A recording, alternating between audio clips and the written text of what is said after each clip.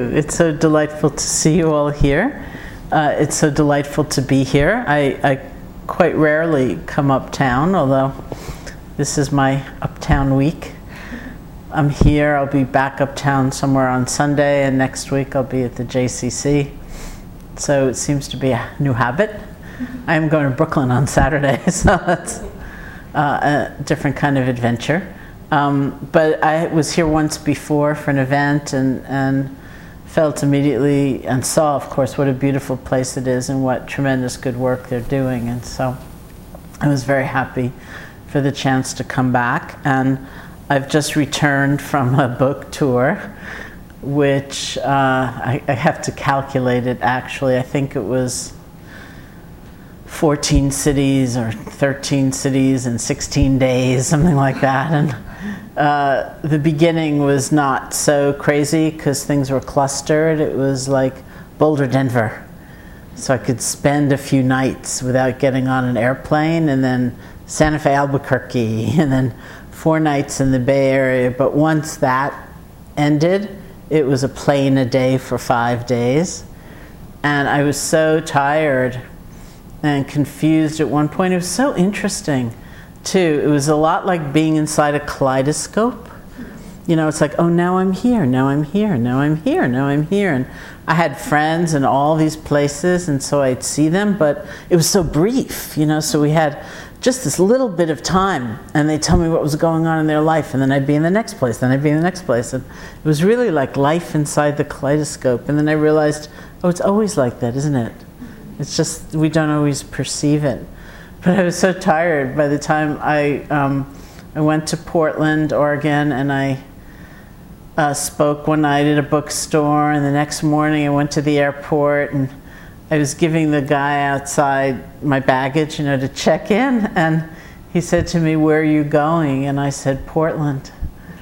And he looked at me with the most tremendous compassion possible, and he really was trying to give me a chance. He said, "Portland, Maine?" And that's when I realized, oh no, I'm in Portland. So I said, I'm going to Seattle. And that's how it was sort of for the rest of the time.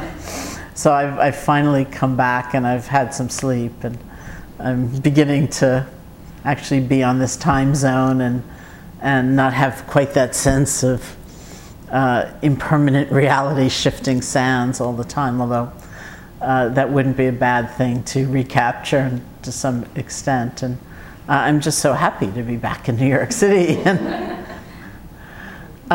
it was interesting also with this book, because my first book, as you know, and as is the topic of this evening, was called Loving Kindness. And that was a little bit of an odd term. It even now is not a word that is used that commonly in casual conversation, and my concern always was that that would make loving kindness itself seem somewhat arcane and removed from day-to-day life and precious in the negative sense of the word. But of course it doesn't mean that at all. It's something much more vibrant and relevant to day-to-day life and alive and all of that. And then after some years, I wrote a book called Faith, and that was really difficult in terms of a title. Even working on it, many times people would say to me, "What are you working on?" And I'd say, "I'm writing a book on faith." And I'd hear all kinds of different reactions, from interest and delight to amusement to anger, because while some people really celebrated that word and it was a very important word for them, for other people the word faith had a lot of negative associations, including being silenced and not being able to ask questions and losing a sense of self-respect in the journey of faith. And of course that's not what it's meant to be at all. In the Buddhist tradition, faith is not a commodity that we have or we don't have, and if we don't have enough and we don't have the right kind, we're going to be condemned. It's something very different than that. It is a journey of discovery that is actually strengthened by doubt and questioning and always by developing and growing self-respect. And so that was a little bit of a funny word. At one point, I said to somebody, I thought that actually maybe one of my goals, because people were telling me, don't name the book that, don't name the book that, call it trust, call it this, call it that, don't call it faith, but I couldn't really see what else to call it besides faith. And at one point I said to somebody, well, maybe part of my effort is to help us reclaim the word so that we can use it in a different way that is more personally meaningful and maybe doesn't have all those overlays of those very difficult experiences people might have had. So my current book, the one I was just on tour with, is called Real Happiness. And it's not a title I chose, frankly. Look at the tape when I say that. It's something that the publisher chose. The book was going to be called Why Meditate, because I wanted to write a book that basically described why meditate, and that was a how-to book in a way that was extremely practical and very, very inclusive, so that nobody felt they were left out of the possibility if they were interested in utilizing these tools for self-discovery. So the book was called Why Meditate. It wasn't even a working title, it was the title. And then I received an advance copy of a friend's book, Mathieu Ricard, and it was called Why Meditate? So there had to be another title rather quickly, and the publisher chose Real Happiness. And there was a part of me that thought that was great. The part of me that, I mean, honestly, if it were more poetic, I think a more accurate title would have been something like Durable Happiness or Sustainable Happiness. And that I could get behind. I mean, that's what we all really want. You know, we go through so many ups and downs.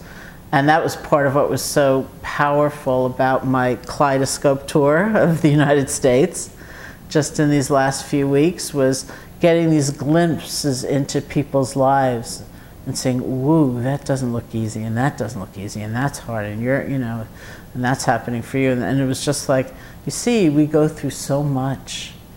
Not all at once and not all the time, but the potential, given this world of change, is quite a lot. And we all want some kind of sustainable happiness.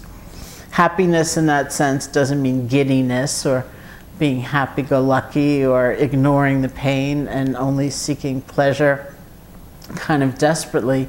It's got to mean something else. And in that sense, it's a perfect replication, I think, of the Buddha's quest, his own personal quest.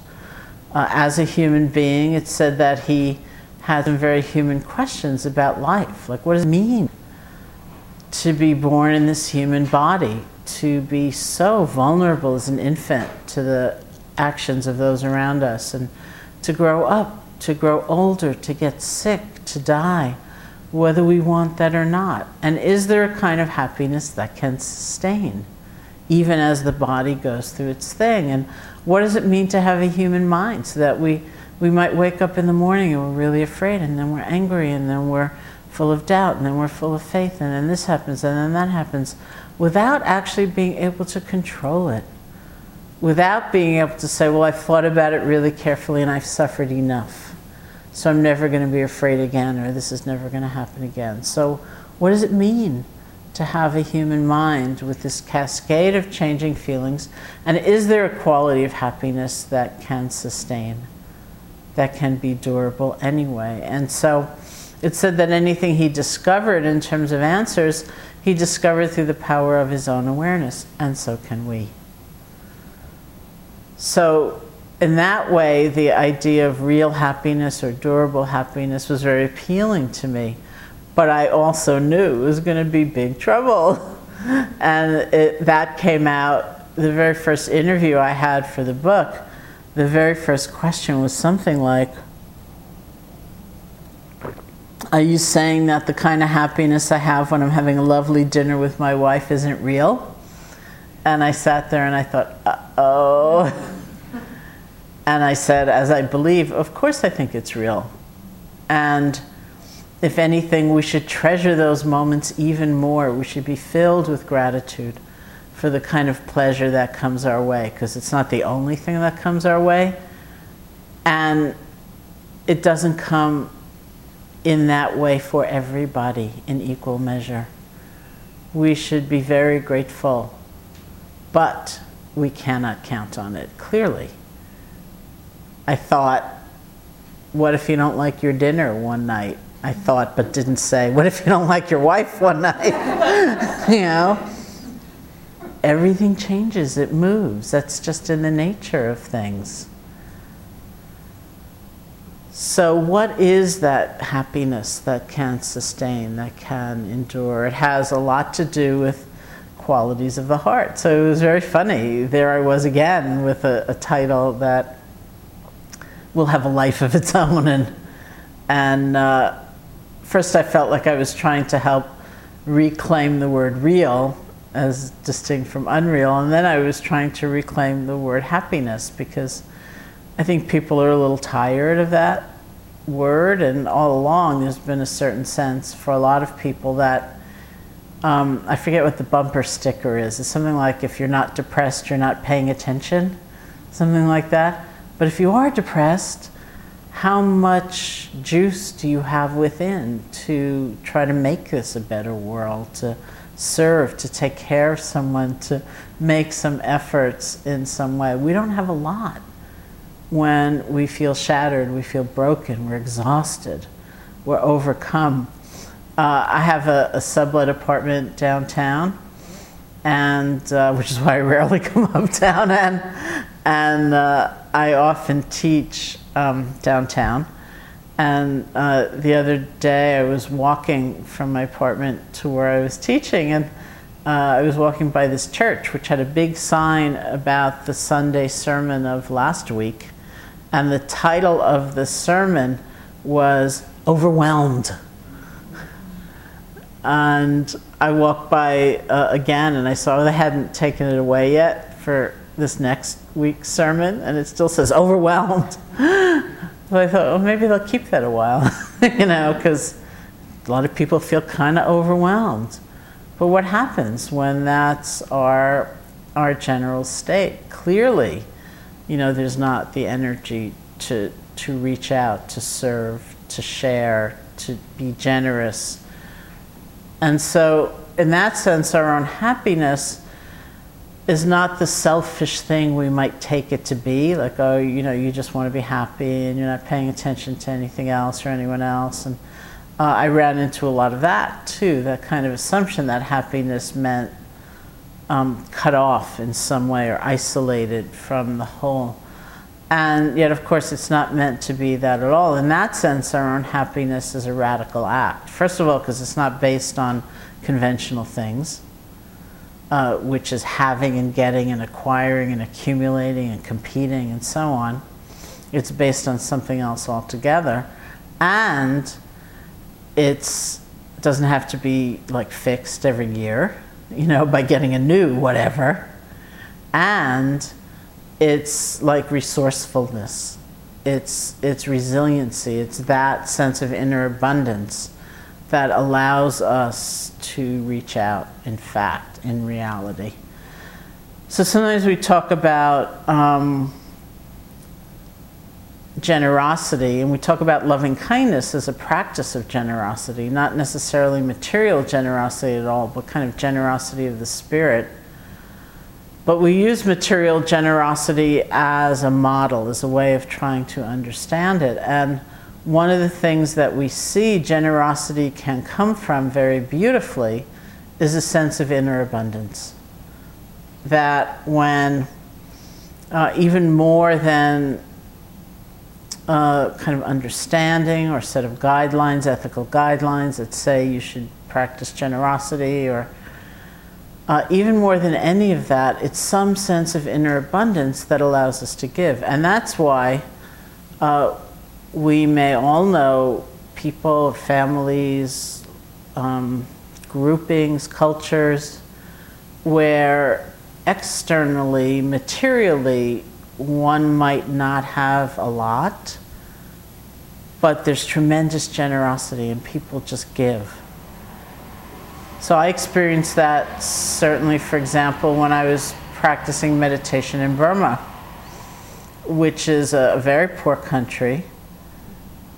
And in the retreat centers of Burma, you don't pay anything. You don't even pay room and board often to stay there and practice, because everything that you need is provided to you through the generosity of the people. So as an example, in Burma, on your birthday, you don't expect to get gifts, you expect to give gifts.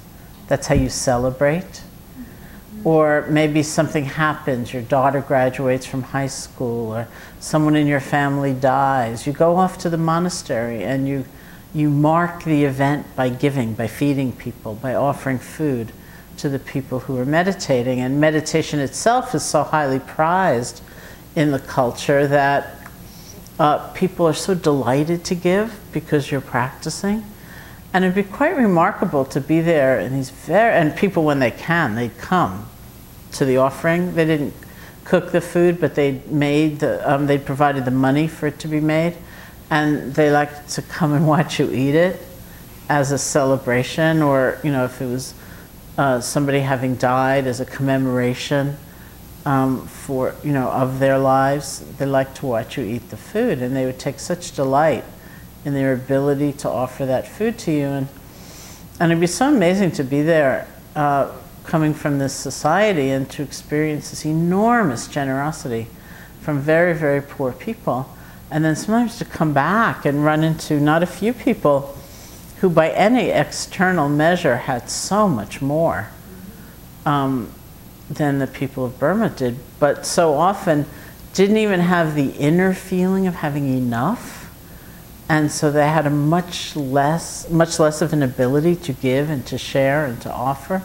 It was so striking, and to realize that it's that inner state that determines so much, not an external measure. And so we look at this question of inner abundance. When I say happiness, I mean inner abundance, some sense of sufficiency, wholeness, that is not tied to an external measure. And if we have that, we can sustain our efforts in this world. We can sustain our generosity. We can offer, we can serve. If we don't have that, we are overwhelmed. And we just have to withdraw, pull back. And so that's why we say our happiness is like a radical act. It's not just feeling good and going home and saying, I feel good, you don't, who cares? As long as I feel good.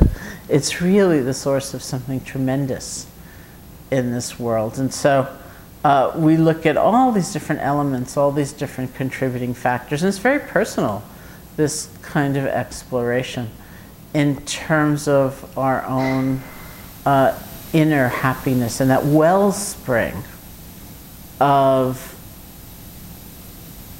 abundance, connection, wholeness that allows us to go on, not only for ourselves, but for others. So loving kindness is a huge element in that inner sense. Loving kindness for ourselves, loving kindness for others. Loving kindness literally means friendship. In the translation from Pali, the word, Pali being the language of the original Buddhist text, the word is metta, M-E-T-T-A. If you look at some of the literature from my retreat center, which is downstairs, the Insight Meditation Society, if there are any photos of the building on that literature, it's a large brick building that we bought. We moved in 1976 in New England. And it has this word up on top of the building, metta, M-E-T-T-A, which is the word that's usually translated as loving kindness. When we first bought the building, when we moved in, it was owned by the Catholic Church. It was a novitiate, which is why it has some kind of fun recreational elements, like a one-lane bowling alley. When we first moved in, it came with a room full of bowling shoes, and It had these pins, and the Dalai Lama came to visit in 1979 and went bowling, because we still had it all set up at that point. And it was being run by the order that was running it was the Fathers of the Blessed Sacrament. So that's what it set up above the doorway, Fathers of the Blessed Sacrament. And we moved in on Valentine's Day, actually, of 1976, and got someone to get up in a very tall ladder on a very cold day. And we said, can you please rearrange those letters so it says something about us? So they played around with all those letters, Fathers of the Blessed Sacrament, and came up with metta, which is loving kindness. And what ensued from that was a lot of discussion and debate. People said, well, no one knows what that word means. We're not in India anymore. When we have an English word, that makes no sense. You can't do that. But the point of view which wanted to keep it up prevailed, which I was very happy about because it was my point of view. And the reason I like it is because I like the fact that when, say, delivery people call for directions, whoever answers the phone says it's a large brick building with white pillars and it's got this word up on top, metta. And they say, what does that mean? And we get to say, that means love, or that means loving kindness, which I think is a beautiful representation of what we want to put out into the world. The problem with loving kindness is, as I said before, it's a bit awkward because not everybody would use that word in a relevant, immediate way in their lives. The word love is very complicated for us. We mean so many different things when we say love. Sometimes, although some scholars actually prefer that as a translation, it's just complicated. Sometimes we mean, really frankly, a medium of exchange, like I will love you as long as you love me in return. I will love myself as long as I never make a mistake. I will love you as long as the following 15 conditions are met. And I once used that example with a group, and someone in the group called out, only 15 conditions? I will love you as long as however many conditions are met. And it's not even to condemn that state at all, but it's so fragile. We know that state. It's so vulnerable, it's so fragile, it's so breakable. I mean, really, I will love myself as long as I never make a mistake. How long is that going to last? And so there's nothing sustainable, there's nothing durable.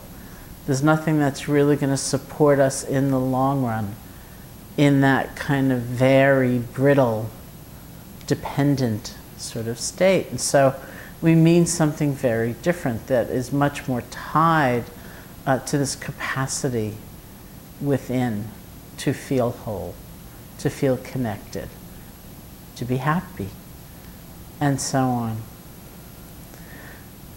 So certainly there are lots of ways of deepening loving kindness. One way, I think, is really implicit.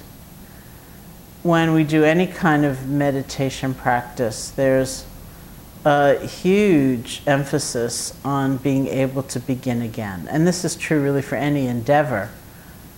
Meditation practice being symbolic of so many other things that we do. So as many of you know, I first practiced meditation in India. I went in 1970. And I went specifically to learn meditation practice. And I began that in January of 1971. So that was like a long time ago now. And when I finally found the kind of meditation training I was looking for, it was an intensive 10-day meditation retreat. So I walked into that retreat, the beginning of that retreat, never having meditated for one single second before in my entire life, and went in, and the first instruction, the first meditation instruction I got, which is the first meditation we'll do here together, was sit down and feel your breath. Just that, sit down and feel your breath. And I was really disappointed. I thought, feel my breath. I came all the way to India. Where's the magical, esoteric, fantastic technique that's going to clear away all my suffering and make me a perfectly happy person? Feel my breath. And then I thought, how hard can this be? It was like, it wasn't that easy. I thought, what will it be? 700 breaths, 800 breaths before my mind wanders. And of course, what it was like 2. 1, 2, 3, gone. And this is not uncommon. We settle our attention on whatever object of concentration we may be working with. And it's not just when we're meditating. We notice this if we sit down to think something through, to work through a dilemma, to get to the bottom of something. It's usually not the case that our attention is all that steady, steadfast, centered. Usually our attention, our energy is flying all over the place. We're sitting, it's 1 breath, 2 breaths, 3 breaths, let's say we're doing that, and we're gone. Our minds go to the past and we go over and over and over and over some situation which we now regret. But we're not going over it in some way that helps us see a way to make amends. We're just stuck going over and over and over something from the past. Or our minds jump to the future and we create a scenario that has not happened and may never happen. It's funny having just done this extraordinary amount of traveling and having just been to Portland, because this was an example I just made up. I was teaching with a friend, Bob Thurman, who's a professor of Buddhist studies at Columbia. And some time ago we were teaching in New York together, and I just used this example. I said, it's like you're sitting in an airplane in New York City on the tarmac, and you realize, oh no, this plane is going to be late. That might mean I'll miss my connection. Oh no, I'm sure to miss my connection. Oh no, what's going to happen? That means I'm going to land in Portland. It'll be after midnight. It's not New York. There's not going to be any cabs. What's going to happen to me? As though Portland had a history or something of people perishing after midnight when they arrive. And it's like, oh no, after midnight in Portland, what's it going to be? No cabs. And just as a side note, I have almost a kind of mantra or a saying I use with my own mind.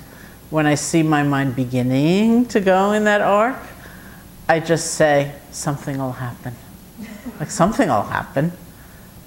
You'll either spend the night in the Portland airport, or you'll find a cab, or there'll be a bus, or someone will give you, something will happen, right? So anyway, I use that example in front of Bob, and the reason I say that as context is because maybe 6 weeks later, I got an email from him which said, just landed in Portland, lots of cabs. And I was like, okay, which I also noticed having just been there. But our minds just jump to the future. We create a scenario. Oh no, it's going to be Portland. Won't get till 1 in the morning, and we just do that. Even if we're not going to Portland. We sit down, feel a few breaths, and suddenly it's, so our minds jump to the past, they jump to the future, judgment, speculation, all over the place. And in the process of deepening concentration, it's like we gather that attention back. We return to whatever chosen object we're working with. Maybe 10 seconds later, we're gone again. We have to do it again, very gently, not harshly, not condemning ourselves, not punishing ourselves.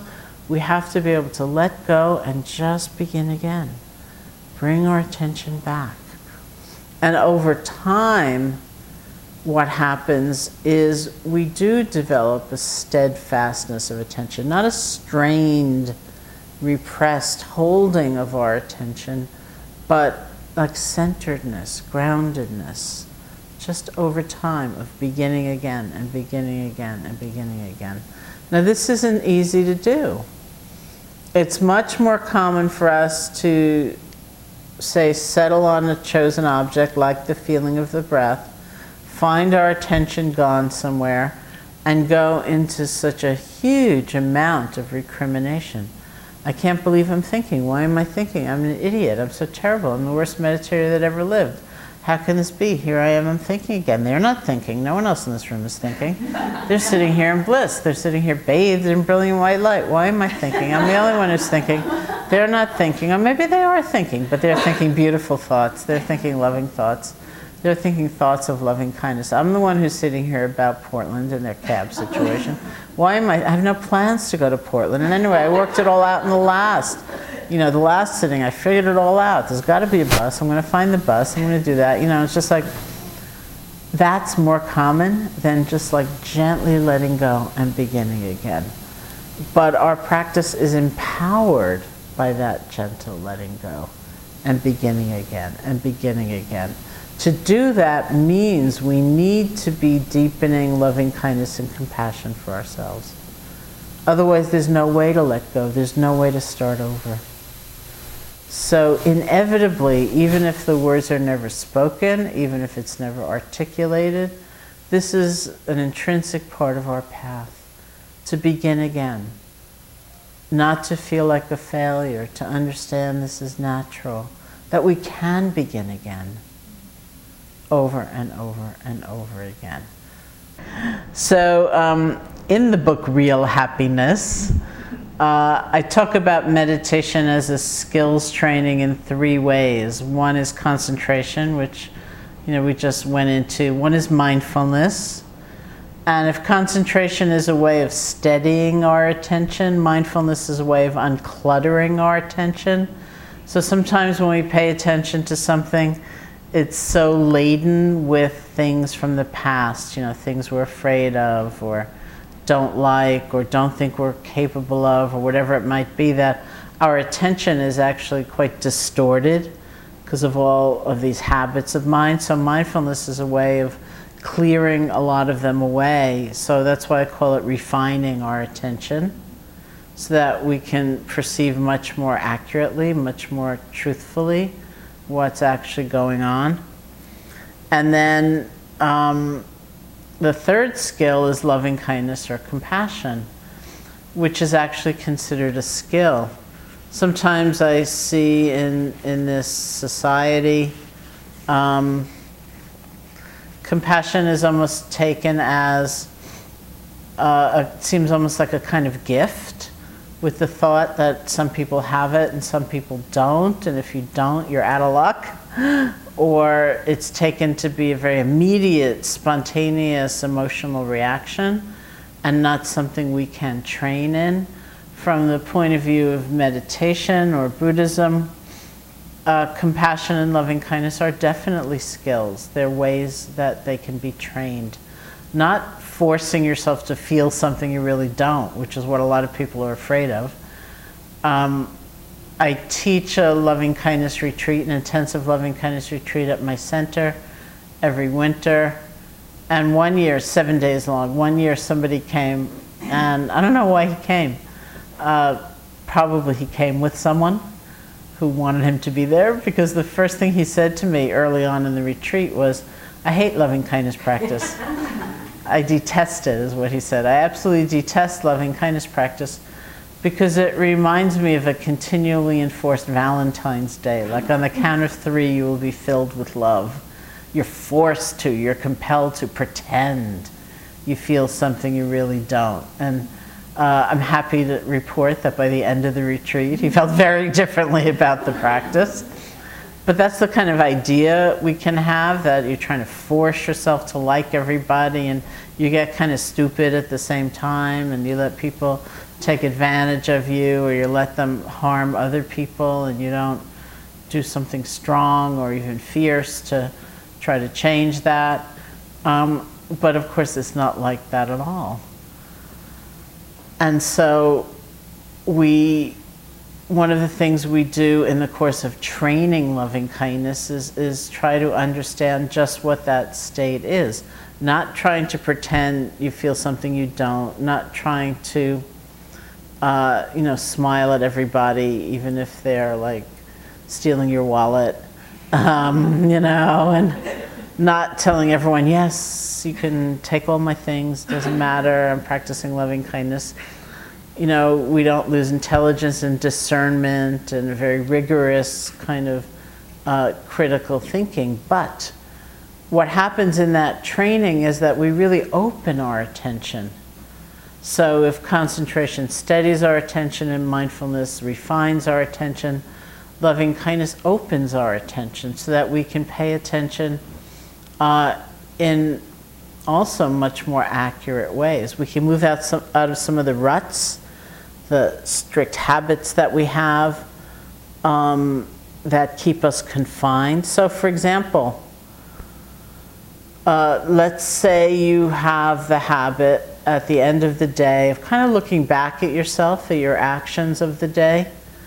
And let's say you have the habit of doing that in a very negative kind of way, so that you only pretty well remember the mistakes you made, or the things you did wrong, or the things you don't like, or that really stupid thing you said at lunch at that meeting, let's just say.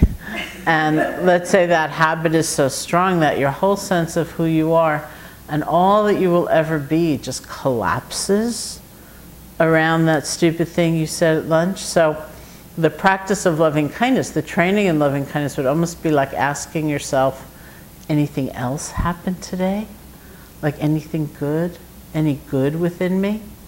And it's not to pretend and make believe. It's not like you're insisting, oh, wasn't that a brilliant and witty thing I said at lunch at that meeting? Maybe it was really stupid, and there are consequences to that, but that's not all that we are, ever. So we open. We open in a way that actually becomes much more truthful, much more accurate, because we're never just that mistake.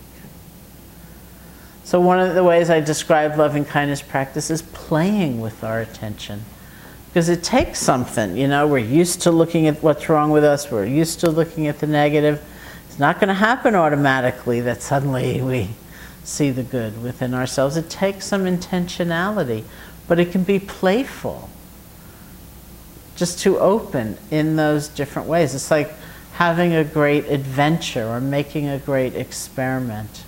We think about all the times maybe we're talking to somebody and our attention's really fragmented. We're not really listening to them. We're thinking about the next thing we have to do and the next email we want to send and the next person we need to talk to. And then you realize, you know what? It wouldn't take that much to actually gather your attention and be there much more fully. So you make the experiment in doing that. I talk sometimes about how I grew up here in New York City, in Washington Heights, and went off to college, went to India, came back, moved to Massachusetts eventually, and very rarely came back into New York until maybe like 10 years ago when I was working on the book Faith. And somebody said to me, a friend said to me, she was going up to my center to do a long retreat, to do a 3-month retreat. And she said, well, take my apartment in New York and you can just work on it there. So that seemed great. So I came back into New York City as an adult and I really, really liked it. But I noticed, say, if I'm in an elevator, having grown up here, I walk into the elevator, I don't look at anybody, I don't smile at anybody, I turn around and I stare at the door, right? Because that's how I was brought up. And occasionally, there are numbers you can look at, that's fun. But, and then, so I talk a lot about just getting into that elevator now and somebody striking up a conversation with me and how my first instinct is like, what do you want? It's just wrong. But if I can see that, then I can play.